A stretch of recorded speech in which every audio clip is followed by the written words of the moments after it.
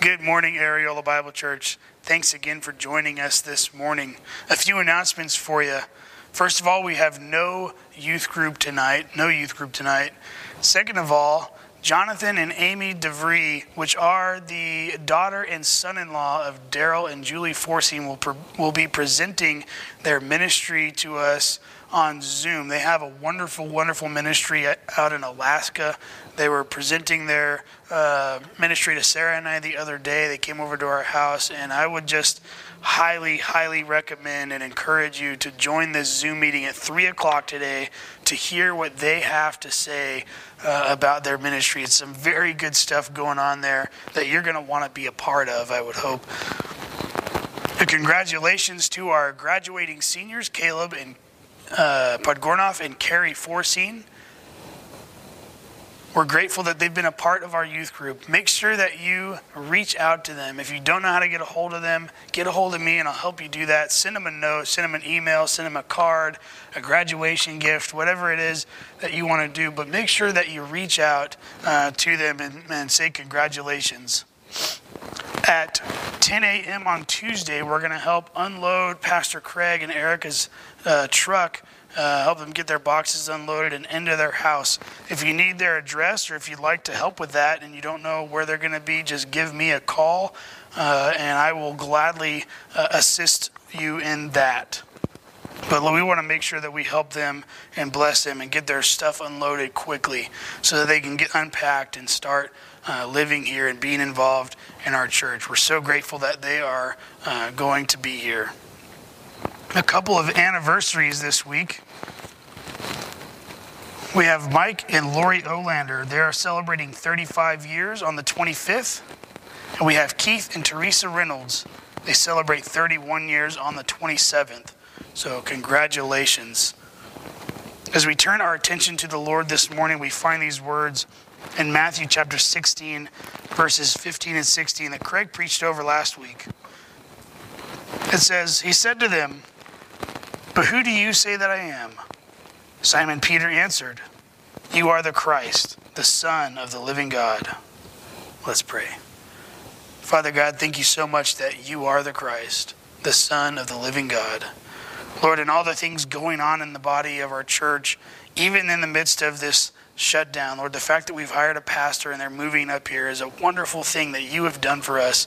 The fact that we have two graduating seniors who have been such a wonderful part of our church and a part of our youth group, Lord, we've been so blessed to have them be here in our midst. Lord, I pray that they would be blessed, Lord, that you would use Areola Bible Church and the congregation here to really love on them as we send them out into the world to do different things, going to college or going to work or whatever it is that you have for them, Lord. We pray that you would give them peace and comfort as they move on in life. Lord, we pray that we would always make them feel welcome and that they have a home here at Areola Bible Church. Father, we love you and we're so grateful for who you are and what you're doing in this body. In Jesus' name we pray. Amen.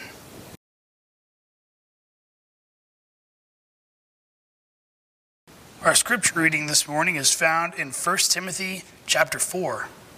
1 Timothy chapter 4. The word of the Lord says this: "But the Spirit explicitly says that in later times some will fall away from the faith, paying attention to deceitful spirits and doctrines of demons, by means of the hypocrisy of liars, seared in their own conscience as with a branding iron, men who forbid marriage and advocate abstaining from foods which God has created to be gratefully shared in by those who believe and know the truth. For everything created by God is good, and nothing is to be rejected if it is received with gratitude, for it is sanctified by means of the word of God and prayer.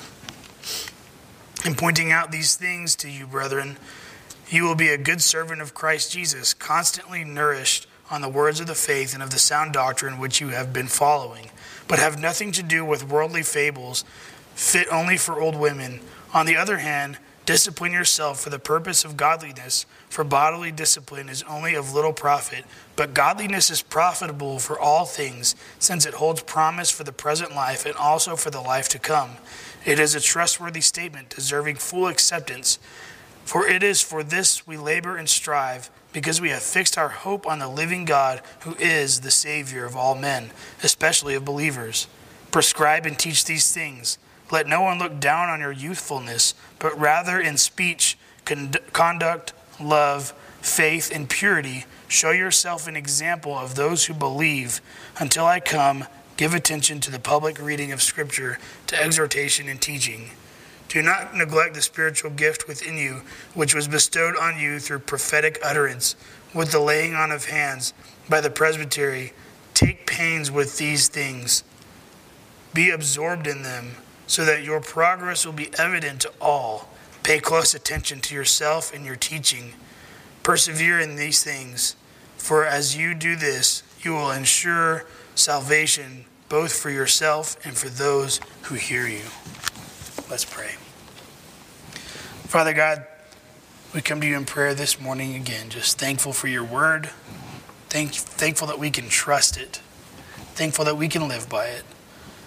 Lord, as we dive into your word this morning to hear a message, Lord, may we be changed by you. Father, may we grow closer in our walks with you. May we learn how to be better disciples of Jesus. Father, let us be a people that truly lives for you. Lord, we love you, and again, we're so grateful for everything that you do in our lives. In Jesus' name we pray. Amen.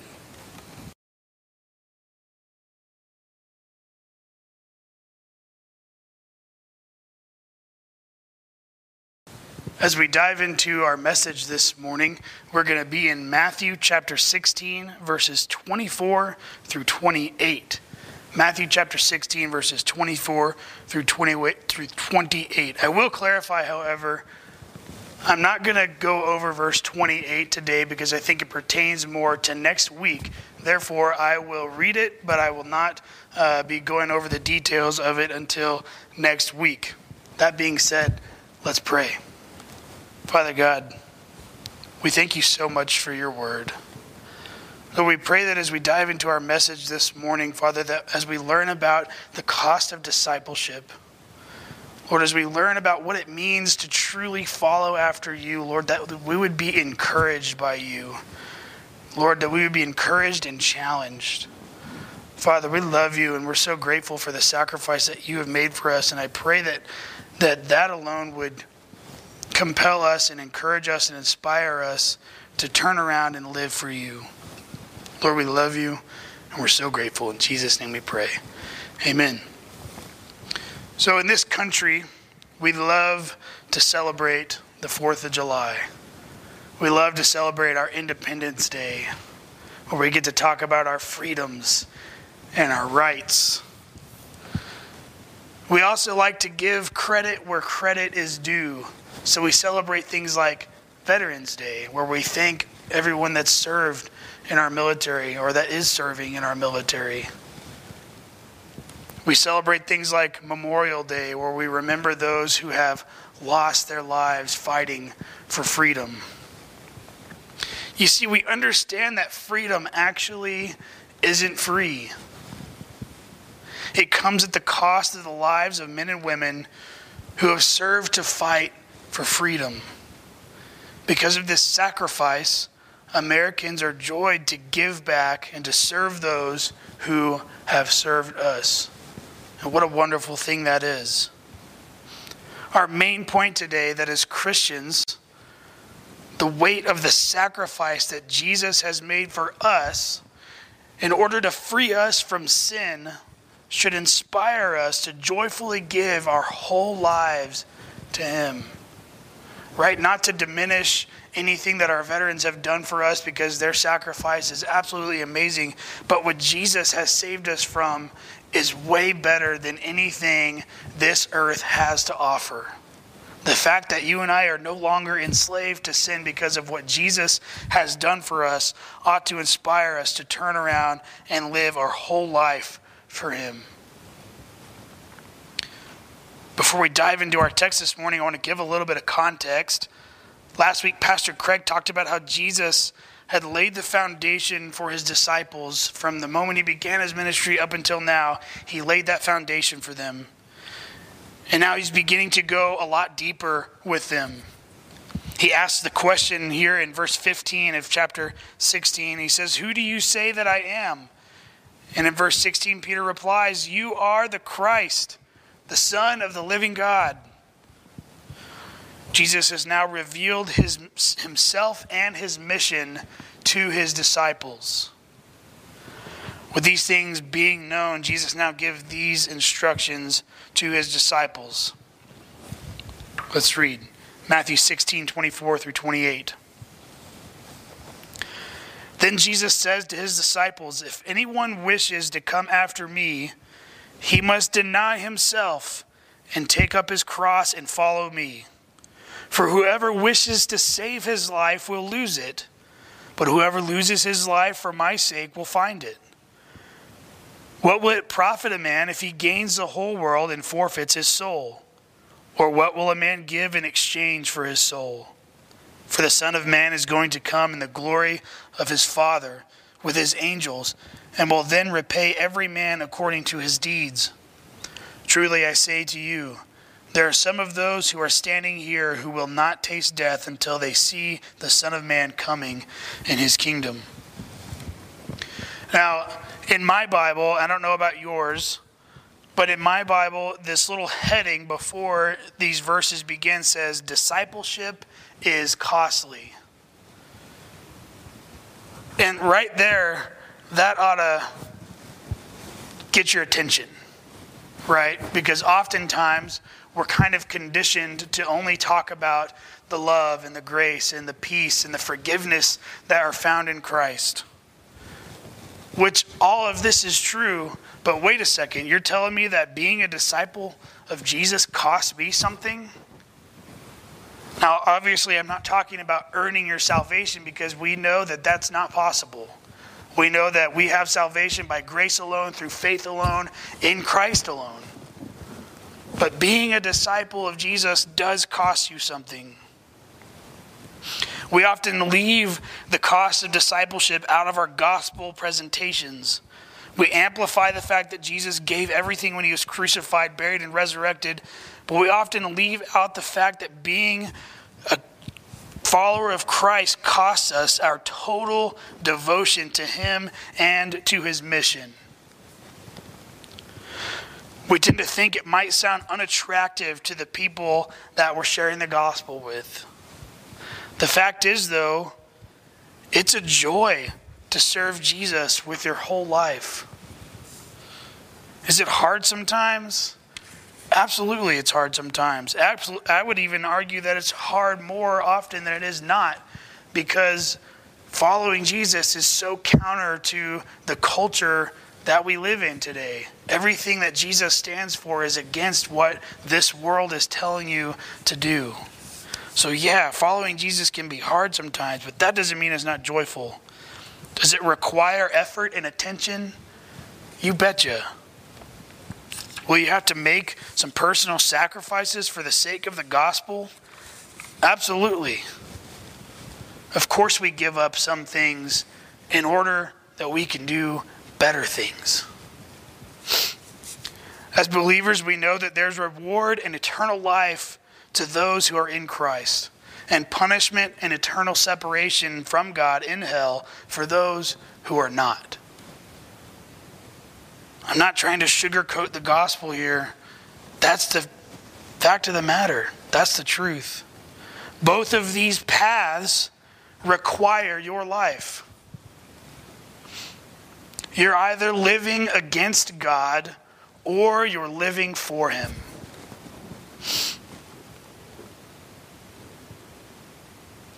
Romans 5:8 tells us that God demonstrated his own love towards us in that while we were yet sinners, Christ died for us.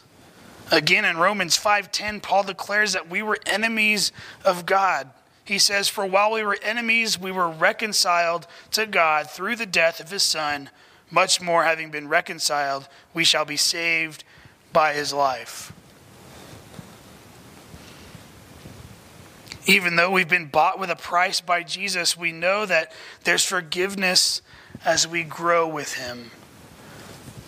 Right? Romans 6 makes it very clear that we've been transferred from the kingdom of darkness into the kingdom of light. It talks about how you were slaves of sin, and now that you are in a relationship with Christ, you are now slaves of righteousness. Paul doesn't differentiate between the two. He says you were slaves of sin, and now you're a slave of righteousness. When Jesus died on the cross, it was for past, present, and future sin. He knows that we're going to struggle through our Christian walk. And he's right there to help us when we fail. If we're not in Christ, we're simply enslaved to sin. Think about that. If we're not in Christ, we're just simply enslaved to sin. There's grace found in being in a walk with Christ. So how do we live for Christ? Obviously, there's no one formula, but I think this passage lends some pretty good ideas. I have 2 points for you this morning, both with an A and a B subpoints, on how disciples live for Christ. Let's reread verses 24 and 25, where we'll find our first point. It says, "Then Jesus said to his disciples, 'If anyone wishes to come after me, he must deny himself and take up his cross and follow me. For whoever wishes to save his life will lose it, but whoever loses his life for my sake will find it.'" And on those days when criminals who were crucified, they were forced to carry their own cross, as was Jesus. The Romans did this because it was symbolic that someone who had been a lawbreaker, someone who had been found guilty, was now submissive to the law. Carrying that cross was a symbol that they were now submissive to Roman rule. Although it was too late for these criminals, this symbol served as a witness to onlookers that you will submit to Roman rule no matter what. It doesn't matter. In one way or another, you will submit to Roman rule. So the first point that I have for you this morning is that disciples submit to the authority of God.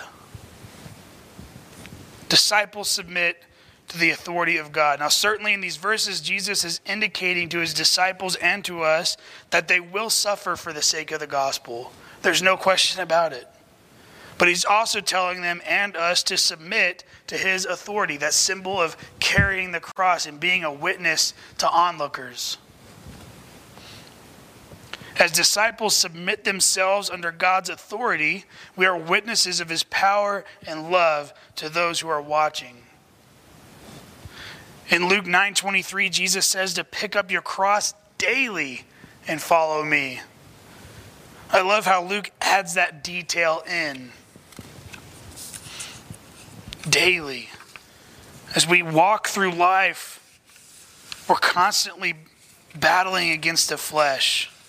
It's a day by day, moment by moment, conscious decision to submit to God's authority. Submit. It's one of those words that we say, yet sometimes we fully don't understand. In our culture, this word can be viewed as very negative. We might think of a submissive dog or a memory from your childhood where someone forced you to do something that you didn't want to.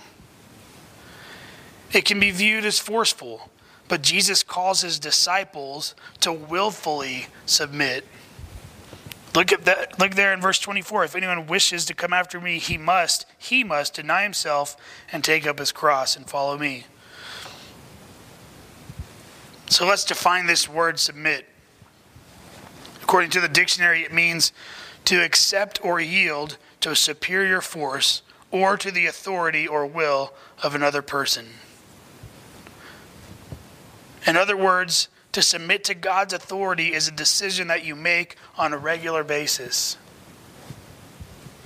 We know in the future that every knee will bow and every tongue confess that Jesus is Lord, but why would you want to wait until then? You can make the choice here and now and every day into eternity to submit yourself underneath the authority of God. Don't wait.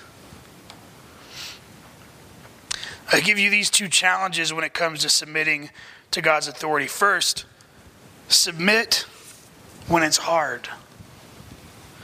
When pride tells you that you know what's best, get on your knees and submit to God. You've heard Proverbs 16:18 saying, pride goes before destruction. Pride has been at the heart of humanity since the first humans existed. It has been the downfall of kings and warriors and countries and pastors and teachers and everyone else in between. I reference pride here because that's what makes submission hard. When you're in charge, when you're the maker of your own destiny, or whatever other prideful excuse you want to use, whenever those excuses come your way, it's hard to submit to God's authority. James 4:6 tells us that he gives a greater grace. Therefore it says, God opposes the proud, but gives grace to the humble. As we submit to God's authority and lay down our pride, we're able to rest in God's grace. So submit even when it's hard. Second, submit when you're tempted. In my own life, I oftentimes find that I face temptation when I'm walking closely with God. You and I both know that if we fail to submit in the midst of temptation, we will give in. We're constantly hearing of godly men and women ruining their witness and ruining their lives because they gave in to temptation. Without being under the authority of God, you and I are weak. We are so weak. Satan wants you to give up and to give in. The fewer people you're able to witness to is a victory in the eyes of Satan. Let's look at a couple of verses. 1 Corinthians 10:13. Some of you may have memorized these verses. 1 Corinthians 10:13 says, no temptation has overtaken you, but such as is common to man. And God is faithful, who will not allow you to be tempted beyond what you are able, but with the temptation will provide the way of escape also, so that you will be able to endure it. It's God that provides the way out of temptation, not you. Excuse me. You can't do it on your own. You need God's help. You need to submit to his authority in order to resist those temptations. We already read James 4:6, but let's read James 4:7 and 8.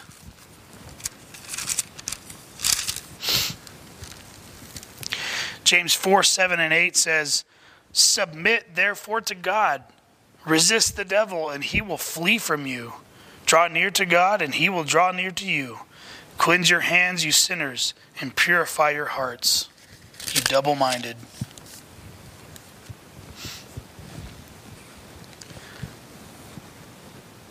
Submit when it's hard and submit when you're tempted. The next point we have is following the verses in verse 26 and 27 here in Matthew chapter 16. It says, for what will it profit a man if he gains the whole world and forfeits his soul? Or what will a man give in exchange for his soul? For the Son of Man is going to come in the glory of his Father with his angels, and will then repay every man according to his deeds. The second point is that disciples focus on eternity. Disciples focus on eternity. I think of the competitive athlete, right? Athletes focus on the finish line. They think about it all the time. The professional football player is thinking about the Super Bowl. The baseball player is about the World Series. The soccer player is thinking about the World Cup in season and out of season. They're eating right. They're exercising. They're practicing their skills. They are thinking about winning all the time. And they're acting and behaving and living as such.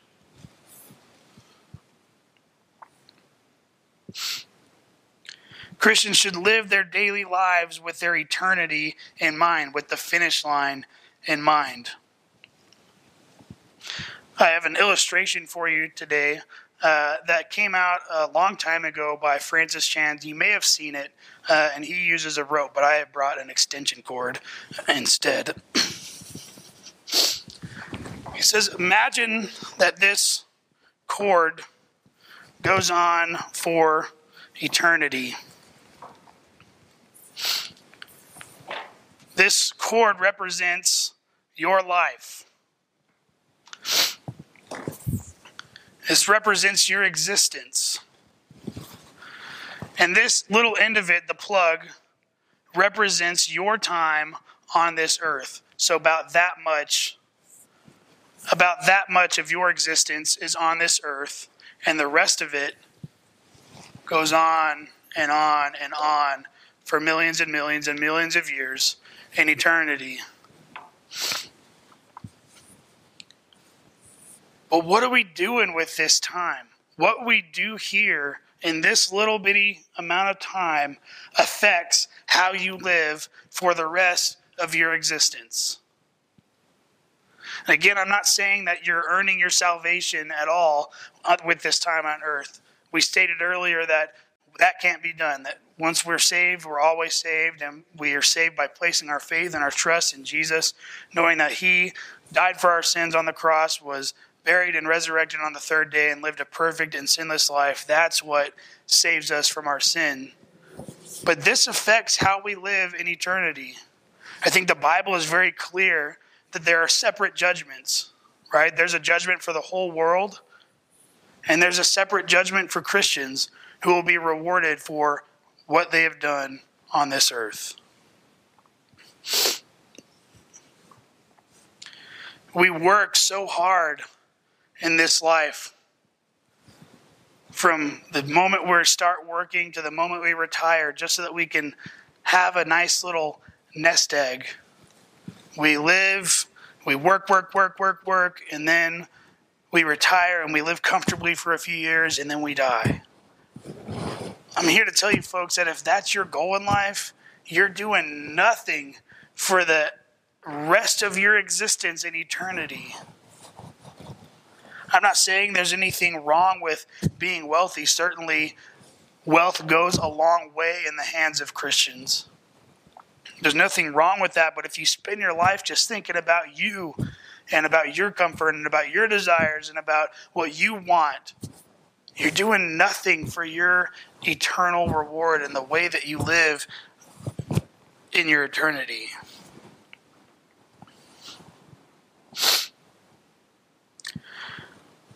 So as we focus on eternity, the subpoints I have for you is focusing on eternity helps us submit to God's authority.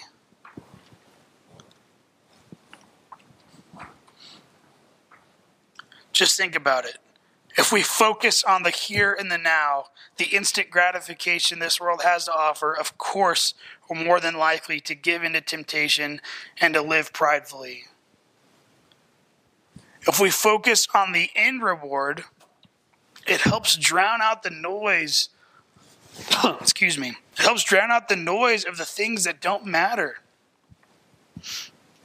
I love the stories of young college graduates who come away from school with a petroleum engineering degree and they stand the chance to make millions, but instead they become seminary students and pastors and teachers because they've come to understand what matters in this life. And likewise, I love the stories of the older couple that has made a bunch of money and they retire, and then they start giving and serving like crazy because they too have come to understand what really matters in this life.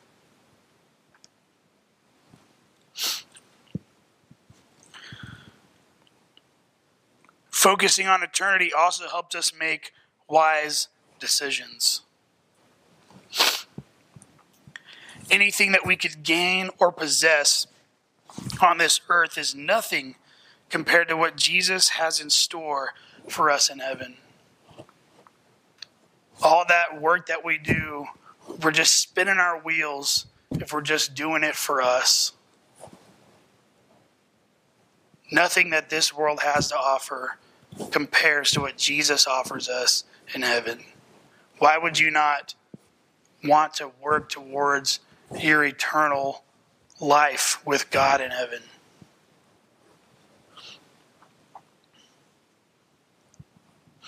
It's like asking a homeless man to give up his cardboard box and his spot under the bridge in exchange for a mansion. It's a no-brainer, yet somehow you and I, we cling to the things of this world. We cling to what we're comfortable with, right? We're not sure what exactly it'll look like in heaven all the time, and so we get nervous and we get scared and we cling to those little comforts, but we can't tell that we're living in a box. We can't tell that what we have is terrible compared to what God has offered us. Living your life for Jesus as his disciple is a joyful experience that definitely requires sacrifice, but it's joyful and it's way better than anything this world has to offer. Colossians 3, 1 through 4. Colossians 3, 1 through 4. Turn with me there.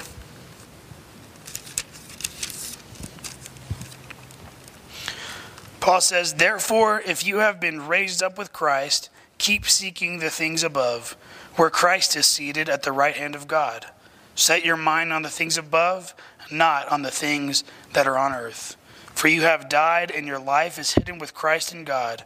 When Christ, who is your life, is revealed, then you also will be revealed with him in glory." In the book, The Cost of Discipleship, by Dietrich Bonhoeffer,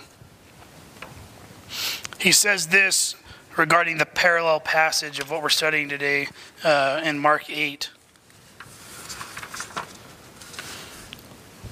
It says, Jesus says that every Christian has his own cross waiting for him, a cross destined and appointed by God. Each must endure his allotted share in suffering and rejection, but each has a different share. Some God deems worthy of the highest form of suffering and gives them the grace of martyrdom, while others he does not allow to be tempted above that which they are able to bear. But it is the one and the same cross in every case. To go one's way under the sign of the cross is not misery or desperation, but peace and refreshment for the soul. It is the highest joy. As we conclude our time this morning, following Christ with your life is a joyful experience which reaps eternal reward. As you submit to God's authority and as you focus on eternity with him, you will find yourself in joyful service to the Lord. You're called to serve God where you are. It doesn't matter what your occupation is. You're called to live for God and to be a witness for him where you are. Whether that's at the mechanic shop, the fast food restaurant, the grocery store, the farm, the ranch, it doesn't matter. You're called to be on mission, living for God where you are. However, this passage and this sermon, they do remind me and make me think of those who have answered the call to be missionaries. Not everyone has that call, and that's totally fine. But some of us do. So if you would this week, reach out to a missionary that our church supports. Join that Zoom call at 3 o'clock today and hear about the mission work that's going on in Alaska. Or call someone that you support personally. Encourage them, pray for them, and ask if there's any way that you can serve them. I hope this message has encouraged you. I hope this message has challenged you to live your life for Christ. Let's pray. Father God, thank you so much again for who you are and for what you've done for us on the cross. And even though we cannot earn our salvation, Lord, you have freely given us life in you and you have freed us from sin. But Lord, you do call us to turn and live for you. Lord, may we take that calling seriously. May we take our cross daily and follow you. May we submit to your authority. Father, we need you for this task. And we're grateful that you are a God who understands where we are. Lord, thank you again. We love you. In Jesus' name we pray. Amen.